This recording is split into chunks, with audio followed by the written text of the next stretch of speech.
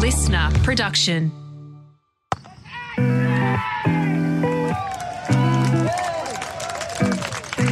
Hello and welcome to Willow Talk. Adam Peacock and Brad Haddon here. Hads, man, has Test cricket had a good couple of days?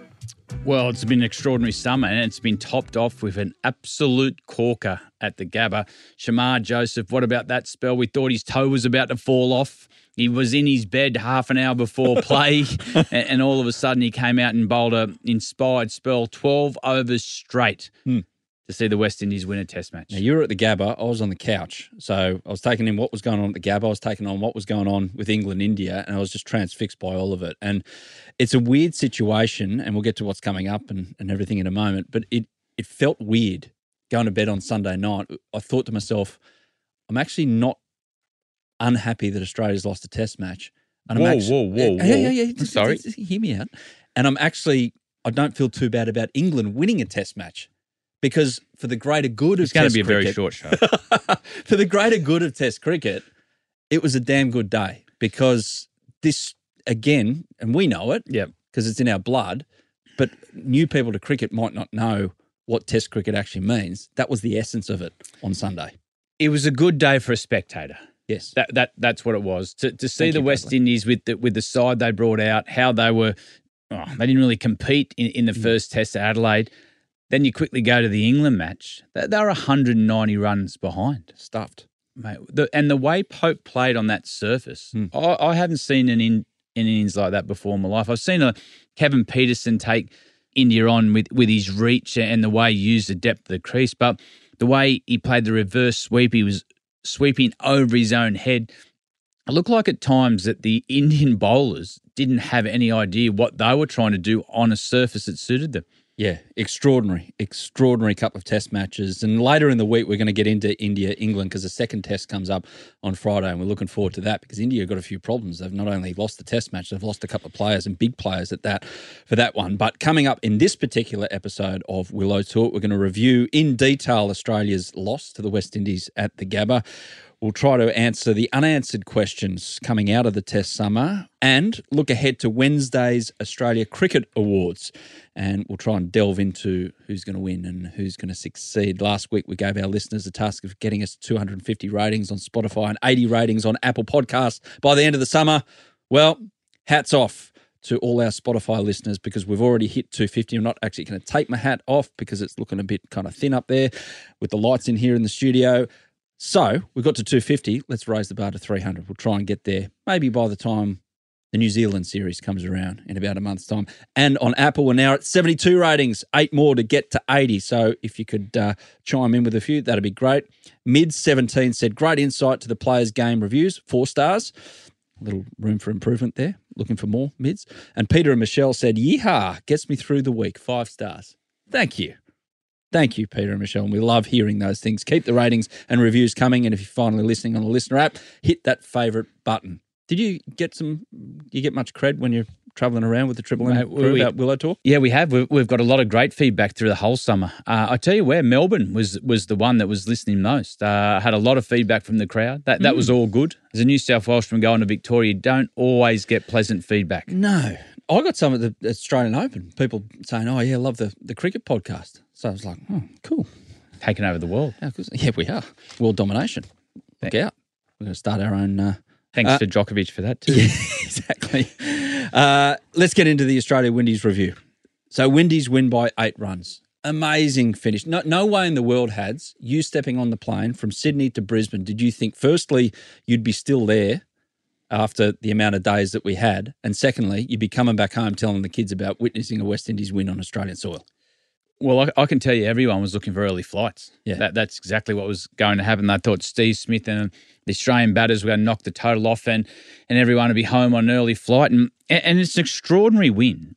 Australia had the West Indies 5 down in that first session. And to be able to, the partnership in the middle with Hodge and De Silva, to get them to a competitive total, then all of a sudden, what happened on the last day, Joseph was outstanding. He bowled 12 overs straight. We know he took the knock on the toe.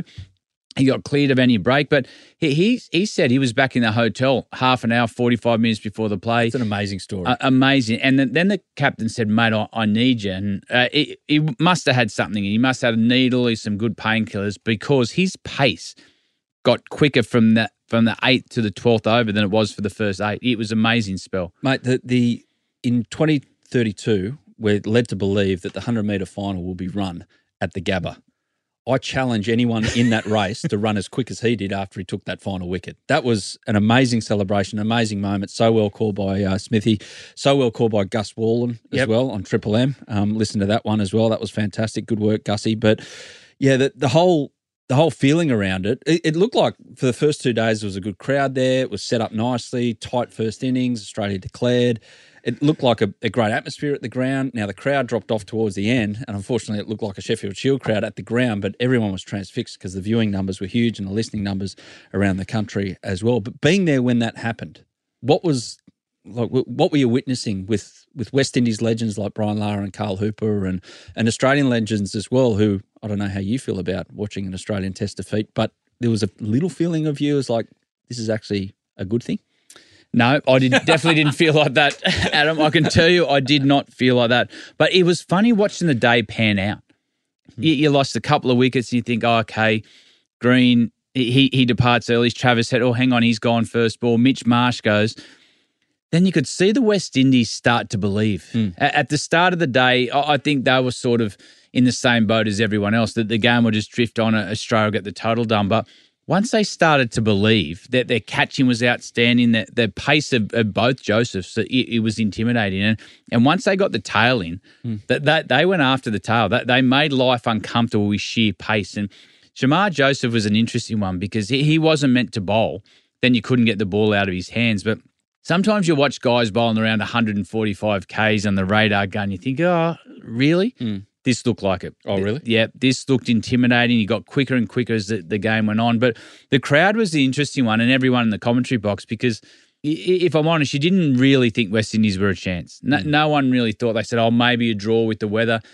Then all of a sudden momentum started to come. You had Brian Lara was doing ball by ball. He had Carl Hooper at the end of the game was in tears. They were emotional. Yeah. Ian Bishop as well. They flocked down to the presentation area. They were embracing. There was tears. It was a really emotional time for the West Indies cricket because no one gave this team, especially Hoggy, any chance of winning. Rodney Hogg, said they were pathetic and hopeless. And that's what Rodney Hogg does. He tells it as it is and how he thought. And it was hard to disagree with him after the first one.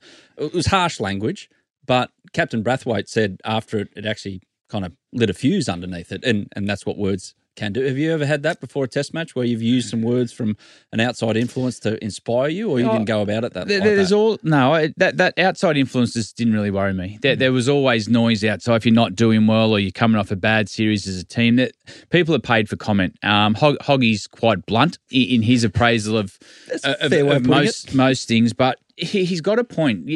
This West Indian team, they had 3 or 4 debutants, like even Hodge and guys like that. Their first-class records don't stand up to put in a performance like that under pressure in a test match. So it was an extraordinary win. It's as good as win as I think West Indies have ever had in test cricket. This was a young team.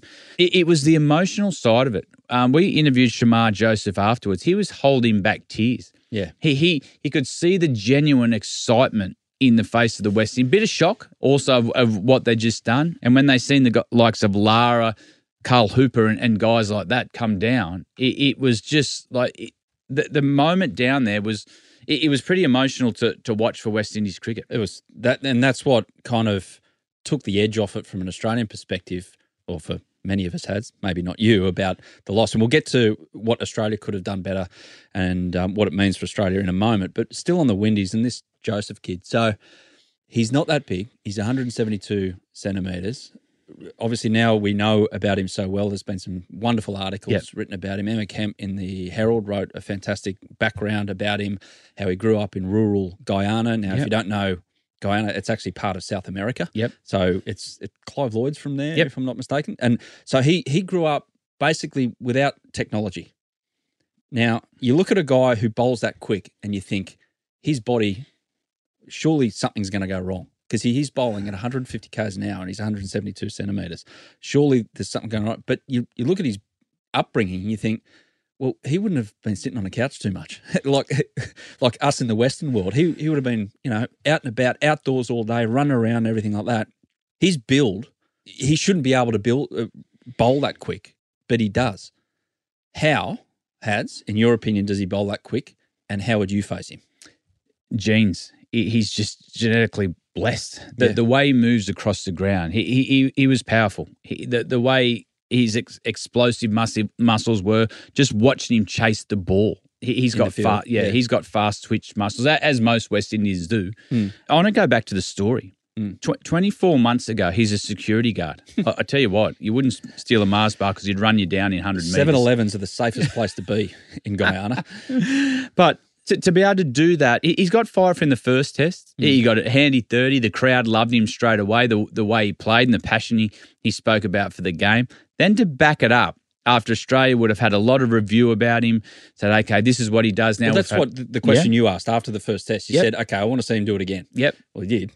Mate, he did, but it was the way he did it. He, on that last day where that backs against the wall, everyone thought Australia was going to knock it over. Mate, he grabbed the ball for 12 over spell. You talk about rotation, you talk about all the sports sciences getting involved. He threw all that out the window and said, give me the ball, I will win you this test match. In his second test. 7's extreme, isn't it? A 7 over spell for a quick is extreme. Mate, in those conditions up there, it was 95% humidity and it was 35 degrees. Yeah. It was stinking hot. You've seen the Australians have to go on and off for 3 over spells. And to be able to do that, then sprint off when he got the last wicket, it was... He went after him. He got quicker and quicker as it went on. And it's a great story, not only just for West Indies, but world cricket to see what he did. It got me a couple of days ago looking at Malcolm Marshall videos. Yeah. About, because he was the smallest of those Windies quicks. Yep. And he was just frightening. You talk to the guys at that era and you go, well, Malcolm Marshall was just frightening because the way he could get the ball to jack up off the pitch. And what is it about this guy? And you didn't answer the question, how would you face him? At the other end. That's the way. Yeah. It's the way you face any fast ball. I tell you who wasn't worried was Steve Smith. He was under control. But to have someone in your team that can bowl around 150 Ks creates anxiety, not only for the top order, but more the tail. When you're sitting watching, waiting to go into bat, and you only need 60 to win, and they've got someone that can bowl 150 Ks, that can hurt you. It creates a lot of doubt in your technique, and we've seen that with the Aussie tail. He went after them. He wasn't intimidated from the fast bowlers where, if I bowl a bounce here, I'm going to get it back. He went at Cummo. He went at Stark. Well, he knocked Hazelwood's off stump over with the ball at 147 Ks. So, mate, he just wanted to be in the contest. So, you told that great story, which got over 1 million views on both our social medias, on TikTok and Instagram on Willow Talk, that Brett Lee, that was the most frightening spell in a Shield game at the Wacker. Now, like, I don't want you to compare the two, but was this along the same lines? Not even close. Brett Lee was quicker. Not even close. That's why that's how quick. Mate, that's how quick Brett. Well, at times he got to 147. Brett would have been bowling 160 Ks. I'm not even. Okay. It wouldn't even do it justice. Okay, fair enough. But we hope to see this guy grow. And he said in the emotion after the event, "This is what I want to do. I want to play Test cricket." Now, about 48 hours later, he's already signed for a PSL team over in Pakistan to play a bit of T20 cricket. Here's the danger. So it's all well and good for these guys to have the passion to play for the West Indies, but financially, this guy is from nothing. He can furnish his entire family for the rest of their lives by playing T20 cricket. Yep. And this is my eternal frustration with how cricket is set up at the moment. And I hope to God in the years to come that the BCCI and the ICC, and the BCCI, rightfully, because that's where the eyeballs are, that's where all the money is, come to the party and say, how can we keep these guys playing Test cricket? Because it actually heightens their standing when they get to things like the IPL. So it's my understanding that the West Indies guys, the max that they can probably earn out of Test cricket is between 150 and 300 grand, which is peanuts compared to a Steve Smith or a Pat Cummins. So the trick for cricket is, how do we keep Shamar Joseph playing Test cricket for the West Indies while being able to set up his entire family's future? Well, that's a talking point now. He'll have offers all over the world. We've seen one 48 hours later. He signed the Pakistan League. What we got to hope, the adrenaline he got from that test match in the series, that it grows on not only him but everyone in the West Indies. Well, you got to look at it another way. Maybe guys like Nicholas Purim and guys like that go, hang on a minute, how good's this test team? I want to be part of something special there. And that's where I think the ICC need to jump in. They need to find a way to make test cricket attractive for teams like the West Indies, because look at the response it's got with the West Indies beating Australia. This has come out of nowhere, but the support they had around the country and around the world to win that test match, that's why we need them doing well. We need them in test cricket doing well. I hope it inspires the guys that are playing 2020 in the West Indies saying, you know what? Missed out there. Yeah, FOMO. Yeah, I want to be a part of that. I think the only way it could possibly work, just thinking about it generally, Pay is them. Well, pay them, but the ICC use all that money is coming in, and there's been a lot of talk about the distribution that India get. I actually don't have a problem with that because they're creating the wealth coming in. Yep. So of course they need that portion of the pie, but there should be maybe a little bit shaved off the big countries' distribution, keep it in a central pool, and use it. And I know this sounds wild. A central pool for payments for Tier 1B. Tier 1A is Australia, India, England. Yeah. Tier 1B is the rest of the test playing nations, and Tier 2, which are the ones trying to emerge. And if they're playing test matches, that central pool from the ICC is used to pay these blokes properly. And women as well, going forward as the women's game grows as well. I can't see any other way how it's going to operate, because there's nothing stopping an IPL franchise going to this guy and going, like Jofra Archer, apparently that deal he got, here's $5 million over 6 years. You're our property. You're going to play where we say. If it clashes with a Windies test match, too bad. Well, there's so many ways to look at it. Yet the one thing we want the ICC to jump in, because we need test cricket strong. So we've got to find a way that it's attractive to play test cricket in places like the West Indies and Sri Lanka. It's not just about the West Indies, it's about the smaller nations. But do we then find a window for test cricket where, okay, these 3 or 4 months of the year, we only play test cricket? Problem is hemispheres there. There's problems everywhere. You've got summer and summer, so maybe it's 2 windows through the year. Yeah, there's problems everywhere, and that's why it's not black and white. But we need to find a way to keep these teams like the West Indies. They bring excitement to the game. They're the true entertainers, and that's why people were so excited about West Indies cricket winning. 20 years ago, 30 years ago, they were the entertainers of the game, and that's what everyone remembers about West Indies cricket. And we've seen a little bit of that in the last couple of weeks, the way they played. Shamar Joseph, he was fast bowling, he was athletic, he was intimidating. That's why we want them in Test cricket, because it's a real contest. Let's get to the debrief about Australia, shall we, Hads? So you mentioned before Windies 5 for 60 odd in the first innings, Australia 2 for 112 in the run chase. So certainly close enough if good enough, and in the end, not good enough. We've talked about Joseph. Does Australia have, firstly, with the bat, a problem with extreme pace? I think everyone has a problem with extreme pace. The Whackers did that day, Brett Lee. Mate, everyone did. Everyone's got a problem with extreme pace. We've seen Mark Wood, when he cranked it up last time out here in the Ashes, it made life uncomfortable for the Aussies down in Tasmania. So to have someone like that in your team creates a lot of excitement, but it does make opposition's nervous, and it can expose weak batting lineups. So there's a number of ways we can look at this. We can look at it. The West Indies were 5 for 64. That they found a way with Hodge and De Silva to get back in the game. Australia were in control in the run chase at 2 for 112. Everyone's trying to book their flights, and all of a sudden they lost 8 for 96. Did you actually look? No. Let the travel agent deal with that. They Triple M looked after that. But everyone was looking. So yeah.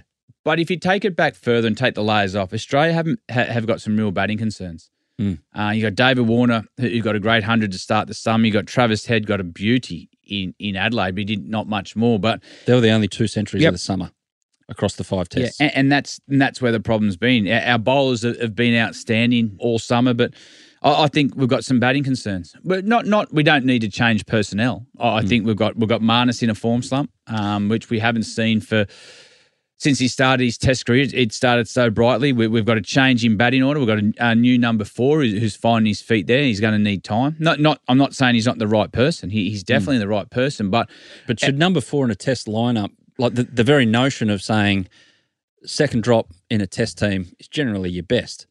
You say there he needs time. That's like saying for someone who's playing State of Origin as a number 7, he needs time to. No, you don't have time. Well, You're the number 4. No, you do have time, and you see that in other sports as well. You talk a lot about AFL, where AFL goes, once we get 30 or 40 games into him, all of a sudden then we expect a lot more, and that's what's going to happen with Cameron Green. We've identified he's a talent. He's got good numbers in state cricket, and now we only need to be patient. There were signs that he's got a bit of work to do at number 4. Steve Smith, I thought, started to find his groove up the top. So is that locked in for you for the next 12 months, Steve Smith? Well, it's locked in for the next series, 100%. New Zealand? Yeah. He'll definitely open in New Zealand. So not worried about him against a really moving ball, which it does over there? No, Steve Smith is going to be one of the greats of the game. He is. Yeah, it doesn't matter where he bats. He'll find a way. He's one of the best problem solvers. And we've seen from the first innings and the second innings, he was probably looking back at it. Yes, there was a lot of talk about his technique, walking across the line, not picking up the ball, he's moving too much. But to me, it was just overexciting. He was trying to put his presence on the game. Yeah. Once he found his rhythm, mate, Joseph was bowling 150 Ks at times. He was the only one that looked comfortable.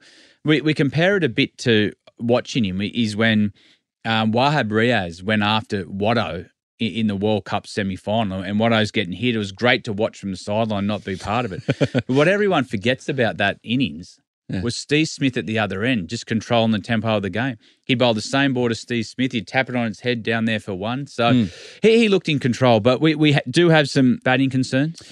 Okay, so we're now delving into our unanswered questions of the summer. So let's start with Marnus then. So a lot been made about his Windies return, which was well short of what we know him to be. His numbers have kind of not plummeted, but he's struggled, and he felt like during the Ashes series he was really scratching. Yep. But he ended up getting a century, and in the end, because of the rain in Manchester, that was pivotal in us hanging on to the game and getting something out of the game. But in a wider sense, with Marnus, and I'm sitting on the couch as a cricket nuffy, but don't know technique, it seems like a lot of his dismissals are 4th and 5th stump, and he thinks the ball's coming in at an area and then it slightly moves away and he gets himself into trouble. Can you take us through any technical issues that he's having at the moment and how he might be able to fix it if he is having technical issues? Yeah, if you have a look at that, there's a pattern in the way he's getting dismissed at the moment. It's about the ball about 4th, 5th stump, just back of a length, and he's not quite knowing where he's off stump he's in. He's defending at balls that he normally should leave. So he's got to have a look at that, and he'll know that. He got out the same way this test match, so he'll go back and have a look at that. There's another side of it to me as well. If I'm doing any analytics on Marnus coming into bat, after watching how well he's played in the start of his test career, mate, he was amazing. He was averaging up near 65. He was controlling the tempo of the game. I'm saying in the meeting, when Marnus comes to bat, make him play early, likes to lead the ball, but also be ready for a chance. He's given a lot of chances throughout his test career early in his innings that have been put down, and at the moment they're starting to take them. They're starting to take those half chances. West Indies catching was outstanding. Yeah. The way they caught, they were athletic. It was good to watch. It was West Indies of old. But you look at the difference between the two teams that came here to tour. Yeah. One could catch and one had issues. And one won a test. So there's a number of things. He'll be concerned now. He's in a form slump now that he'll know about, but he's personal. He'll get back. He'll have a look at the tape. He'll have to sit down and say, okay, have I got a technical issue here? Is it a mindset thing as well? It's not just technically. Is it, am I starting as positive have I done in the past? He's really animated when he starts his innings, Marnus. Yeah. He's up and about. He's looking at the batter. He's pissing you off, actually, the way he moves around the crease. And has he lost that? Has he lost that sharpness at the start of his innings? So there's a number of things he'll look at, but the bottom line is at the moment he's in a form slump that himself, he'll find a way out of. Well, I don't know how many form slumps you had during your career with the bat. 10 years of one. Wasn't your way of getting out of a form slump try and hit the living shit out of the ball and see what happens? Well, over mid-wicket and things like that? It's interesting to get out of a form slump. It's okay, it can be technical. You go back and you go, okay, maybe he's getting squared up or his back hip's coming through and his feet are going down the wicket and his bat angle. That's a technical side of things. Or the other one is it a mindset? Is it I'm not as sharp at the start of my innings, I'm just expecting that to happen. I've been batting well previous seasons. Okay, it'll just happen for me, and you lose that sharpness. But 9 times out of 10, when you're in a bad form, you go through all that and you keep nicking it and you go, bugger this, I'm just going to watch the ball closer and react to what I see. And that 9 times out of 10 is what happens in a form slump. Because do you cop unwarranted advice as well?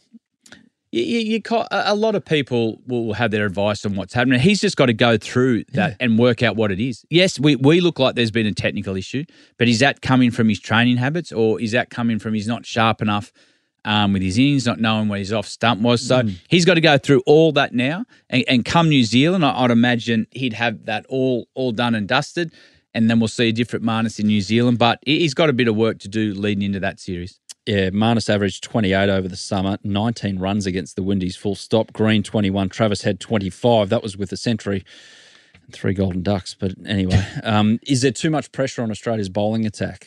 So we had milestones over the summer, like it was great. Lyon, 500th, Stark, 350th, Cummins and Hazelwood, 250th as well. But no one else got to go. So how do you balance that with these great bowlers? And Crash Craddock made the point, how do these 4 get through all 5 against India next summer? Now it's a long way away and lots to happen before then. But would you have liked to have seen any kind of rotation over the summer? Or fair enough, they were fit, they should have played? No, I wouldn't have liked to see a rotation. There was no reason to rotate any of the fast bowlers. They got extra days off in all the test matches. That they were all injury-free. So there's no reason just to give someone a test match for the sake of saying, oh, Josh, can you have a rest? We just want to try someone. I'm not for that in Test cricket. There is an argument that, yes, we need to start getting a group of bowlers ready for the next couple of years. We need Jai Richardson's body, right? And that might not be right now. Cricket Australia might have to take control of his prep for the next 18 months to get him right for 2 years. We've got Boland there ready to go. Lance Morris has been given a taste of what Test cricket looks like in the preparation. So Cricket Australia will start to control more of his prep and make sure he's right to go. But do you give him a go in New Zealand? Nope, only if someone's injured. There's no reason to not play these fast bowlers. But there was a lot of pressure on the fast bowlers this summer. They were outstanding. All the 3 fast bowlers were outstanding. But with the way the batting was, they just didn't get time to rest. I don't think that they were tired and needed a break. Okay. If you look at what's happened, it's been a huge 12 months. So physically they were all fine. Maybe mentally they were a little bit off come the last test thinking, it's been a long campaign. I need a mental freshen up, but it's not a physical one. Yeah, Tim Payne said that. He said he just saw some signs that there was a few frazzled minds out there mentally. We're going to have a bit of a breather and continue the discussion after this. So overall, Hats, are you worried about the fact that what this team is going to look like in 12 months' time with the age profile of it? Because we've only got Green and Marnus under the age of 30. For some reason, that is the marker, 30.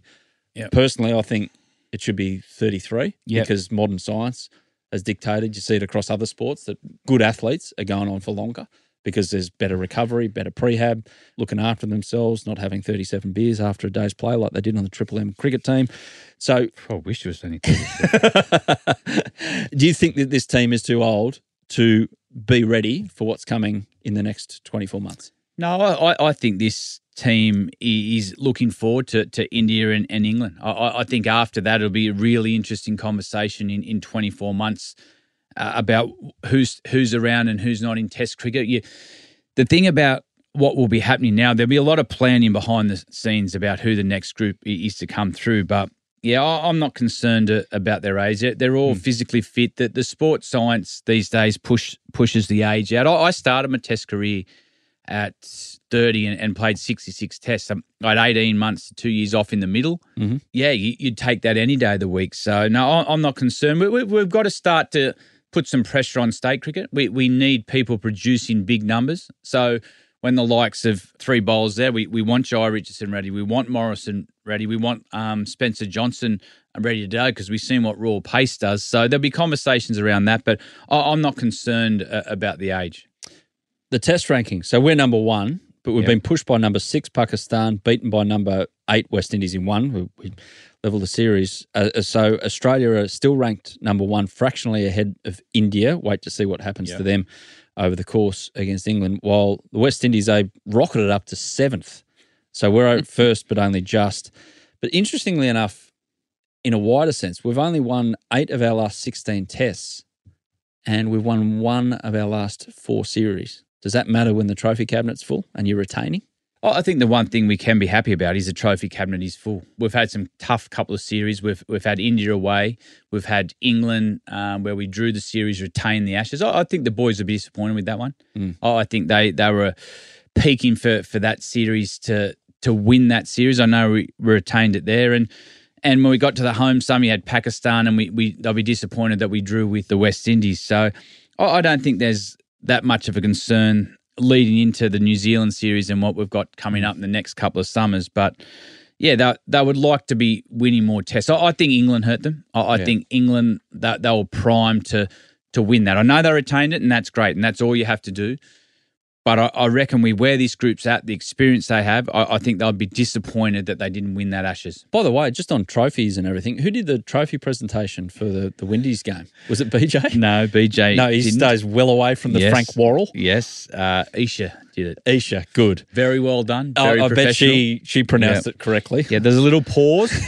Just because she would have got a lot of advice. Oh my goodness! Yeah. And there was a lot of talk around the media box who was doing the presentation. So yep, yeah, Brendan banned himself. Yep, she did a good job. I think we've got to get BJ in for a Willow talk. I think for a chat about various things as well, and I reckon that's going to come up for sure. 4-day test, yes or no? Thursday to Sunday. No, I know all the test matches, and there's call for it. I know entertainment wise, you want to make things shorter. Kids have got a lot more things to do, but I still like the 5-day test match. We've seen it during the Ashes. Like I don't want England to come out in India in the next couple of summers and we have 4-day test matches. I still like there's 5-day test matches. I know there's a bit of talk about shortening it, but I'm still for 5-day tests. You? I want to see 4-day tests, but not at the current over rates. They've got to do something about over rates because you're losing.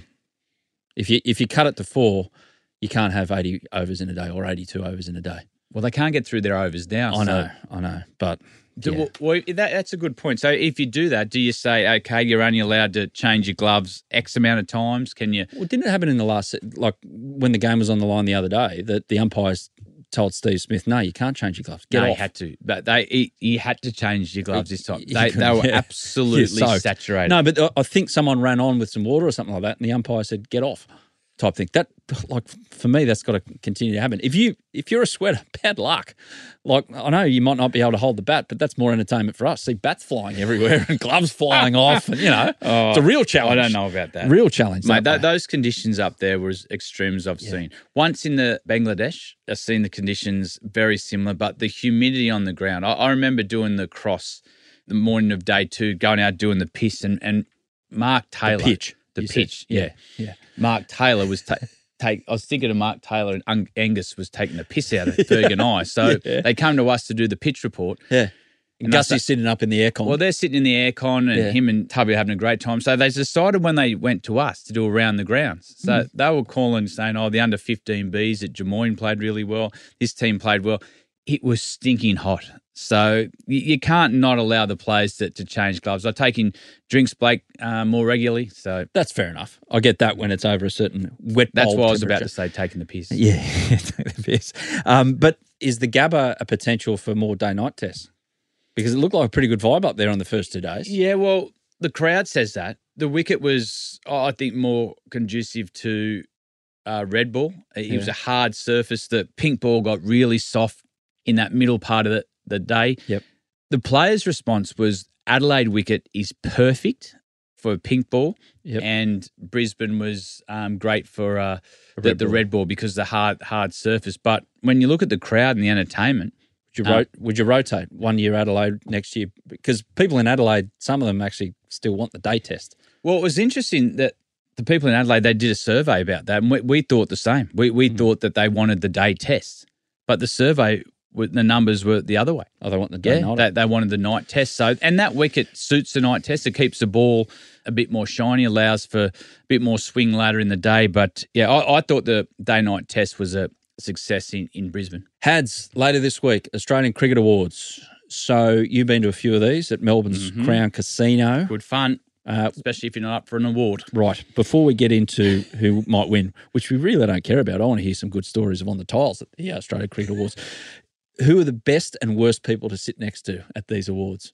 Same table. Well, the best and worst people to sit next to. The best people to sit next to are the ones who aren't going to get an award. Because you can get trolleyed. Well, the cameras don't come to you. You can tell at those awards who are going to get it because the camera's waiting at the table. And the worst people to sit next to are if you're on a table and you think, oh, I'm not a chance for an award, but the camera's on the whole time. So you've got to sit there and you pretend you've got water in front of you and you sip on the same beer to the after party. So, yeah, the worst people to have next to you are someone who's going to get an award. So do you play bingo or anything like that about at the table, or is there any kind of games to keep the momentum of the night going up and make time go a bit quicker if you're sitting there a bit bored? No, it's normally a lot of alcohol flowing, so you don't have to worry. It's good fun. There's been the best time for those awards, because they're televised now, is the after party where you got all the ex-cricketers, everyone's relaxed after a hectic 12 months and you have an absolute ball. There's been a talk of guys winning the awards and walking back to their room, showering and coming down and doing the morning shows. So there's you get a good 3, 2 and 1. The Marsh boys were always great fun to be with. Why do these guys keep on coming up in things like this? Yeah, just because they're good fun. You have good fun with them. Ryan Harris was outstanding. I normally spent most of the night with the fast bowlers. We had Harris, Johnson, Sids. We normally had a good time. And it's also a great time for your wives. They have to put up a lot with cricketers, so they get the chance to get all dolled up. There's times when you see them walking home holding the shoes in hand, so it's good fun. But, yeah, you don't want to be next to someone who's up for a major award. Yeah, fair enough. So for this year's Cricket Awards, where everyone's hoping that they're sitting at a table where no one's going to win, the voting period is the 22nd of January 2023 to the 9th of January 2024 for both the men's and women's teams. So women's teams after the Tour of India and the men's teams after the SCG test before the Windies test matches. Men's votes are weighted, tests worth one day as half a point, T20s a third of a point. Australian men played 43 matches in the voting period. Australian women played 32. Willow Talk research team has Mitch Marsh, Pat Cummins, Usman Khawaja and Steve Smith in the mix for Shane Warne Men's Test Player of the Year. Marsh, Zampa, Hazelwood, Maxwell, the standouts for the one-dayers. T20 could go to any one of Marsh, Head, Sanger, Wade, Sean Abbott. But overall, the research team on the men's side, Mitch Marsh to win the AB medal. Yeah, I agree with that. What a turnaround, what a comeback. Producer Sam has done the numbers crunch and he's got Mitch Marsh, on 35 points, which is clearly a winner. Well, the one thing Mitch Marsh became over that time is a 3-format player. Yeah. He did well in 2020, played well in the World Cup, and we've seen once he came back into the test team at Leeds, he's been outstanding since then. So, yeah, I reckon he's going to feature high. I think the skipper's going to be right up there as well. He's the only thing maybe against him, he had a few series off, just managed his loads. So loads, favourite word, rotation, loads. Yeah. Adam Zampa, he did well in the white ball. I don't think we'll get a medalist that doesn't play tests. No. Not with the amount of tests that we've played. No, not this time round. But yeah, you got 4 tests against India, then the World Test Championship, then the Ashes Tour, and then the Pakistan series. That's a lot of weighted points towards the test arena. The other one who was on fire, he looked just sinking through the voting period before he got injured, was Nathan Lyon also. So he missed a couple of those test matches. Well, how critical was that actually? In the Ashes, he missed 3 test matches there. That's going to cost him. Yeah, but he did really well in India. He's done well this summer. So Travis Head, every time Australia's been in trouble in big moments, big test series, with the World Test Championship, he was outstanding. When he returned to the squad for the one-day World Cup, he got 100 against New Zealand. He got that unbelievable 100 in the final. That should be 6 votes. That shouldn't be just 3. Yeah, well, that's the thing about the weighted, like the one-dayers, in South Africa, which are a warm-up, and we had, a lot of guys sit out, they're weighted the more in one-dayers as the World Cup finalists. That doesn't make sense to me. What's a game for Australia? It's never going to be. There are games for Australia and there are games for Australia. Yeah, true. But in the voting period, mate, Uzi's an interesting one as well. Mm-hmm. His name will definitely be, I think, around the Test Player of the Year. He got the International Test Player of the Year recently at the ICC Awards. Paddy got Player of the Year. Yeah. Should there be a golden move for best character in the last 12 months? And I think Travis Head would be a $1.10 favourite for it. Mitch Marsh, close enough. Best character. Yeah, just like, bring a vibrancy to the team. Like the team actually votes for it. Well, Call it the golden Merv, and the trophy can be Merv sticking his tongue into Alan Border's ear. Well, Uzi's called himself the People's Champ. Yeah, well, as soon as you call yourself that, well, you're out of the voting. You can't give yourself your own nickname. 100% out of the voting. Yeah. But I would like to see the People's Champ Award. The People's Champ. Who wins that? Trav, for sure. Mate, the 7-Eleven Sunnies, the carry-on after the World Cup final. Adam Zampa. Yeah. He's got a good following. Well, especially with the people in northeast New South Wales with the 420 shirt. So, anyway. Mitch Marsh, we know. Yeah, well, you'd vote for him. Well, Sean Marsh might even win that. According to you, Sean Marsh is going to win awards in 10 years' time. Mate, Ryan Harris might still be in contention for that. Other awards up for – we've got to get Sean Marsh. I know he hates talking, but somehow we've got to – I don't know. We'll do that one at the pub, maybe after 3 or 4 Swan Lagers. Other awards up for grabs. The women's one. Oh, sorry, the women's side of things. So we've got the AB medal. Women's one-day player of the year is out of Phoebe Litchfield, one of your faves has in world cricket. Elise Perry, Ash Gardner, Annabelle Sutherland. Women's T20 players out of Perry, Gardner, Beth Mooney, Elisa Healy. Not sure if Mooney and Healy are talking to each other after what happened in the second T20 the other day in Canberra. It's the only way you're going to get Mooney out. Oh, far out. How unlucky was that? And we'll hopefully have the captain on soon to review everything that's gone on in what is a pretty good series against South Africa. But overall, the research team predicts Elise Perry to win her 4th Belinda Clark medal. So I'm going to go another way there. Yeah. Which way? I think Mooney will win the medal there. I think Phoebe, she'll get Rookie of the Year. She's dominated since she's the Betty Wilson Female Young Cricketer of the Year. Yeah. And I think she'll win definitely One-Day Player of the Year. Yep. So, you've got the Women's One-Day Player of the Year, you've got the BBL Player of the Tournament, you've got the Men's Domestic Cricketer of the Year, Women's Domestic Cricketer of the Year, and Bradman Young Cricketer of the Year. So you're getting Litchfield the Betty Wilson Award for the Young Cricketer of the Year. What about a Men's Young Cricketer of the Year? Spencer Johnson. Is he young enough? Well, he hasn't played. He hasn't been around that long. Yeah, I know he hasn't been around that long. If not, Ollie Davies. Okay, Ollie. Yep, fair enough. There you go. So they're the awards. Wait, the other one, Jake Fraser. What? Because he mentioned Willow Talk on air. 100%. I can't believe we didn't give him 3. You know what? I'm going to write that down now. 3 votes. Done. They should have a Podcast of the Year award. We've got a few rivals. Have we? Willow. Yeah, we do. Oh, they're all competing for second. That's us for this edition of Willow Talk. Hads, catch you later in the week. We're going to have our overall summer awards. We've got our own Willow Talk awards. So that's coming up later in the week. Thanks for listening, everyone. Have a great week.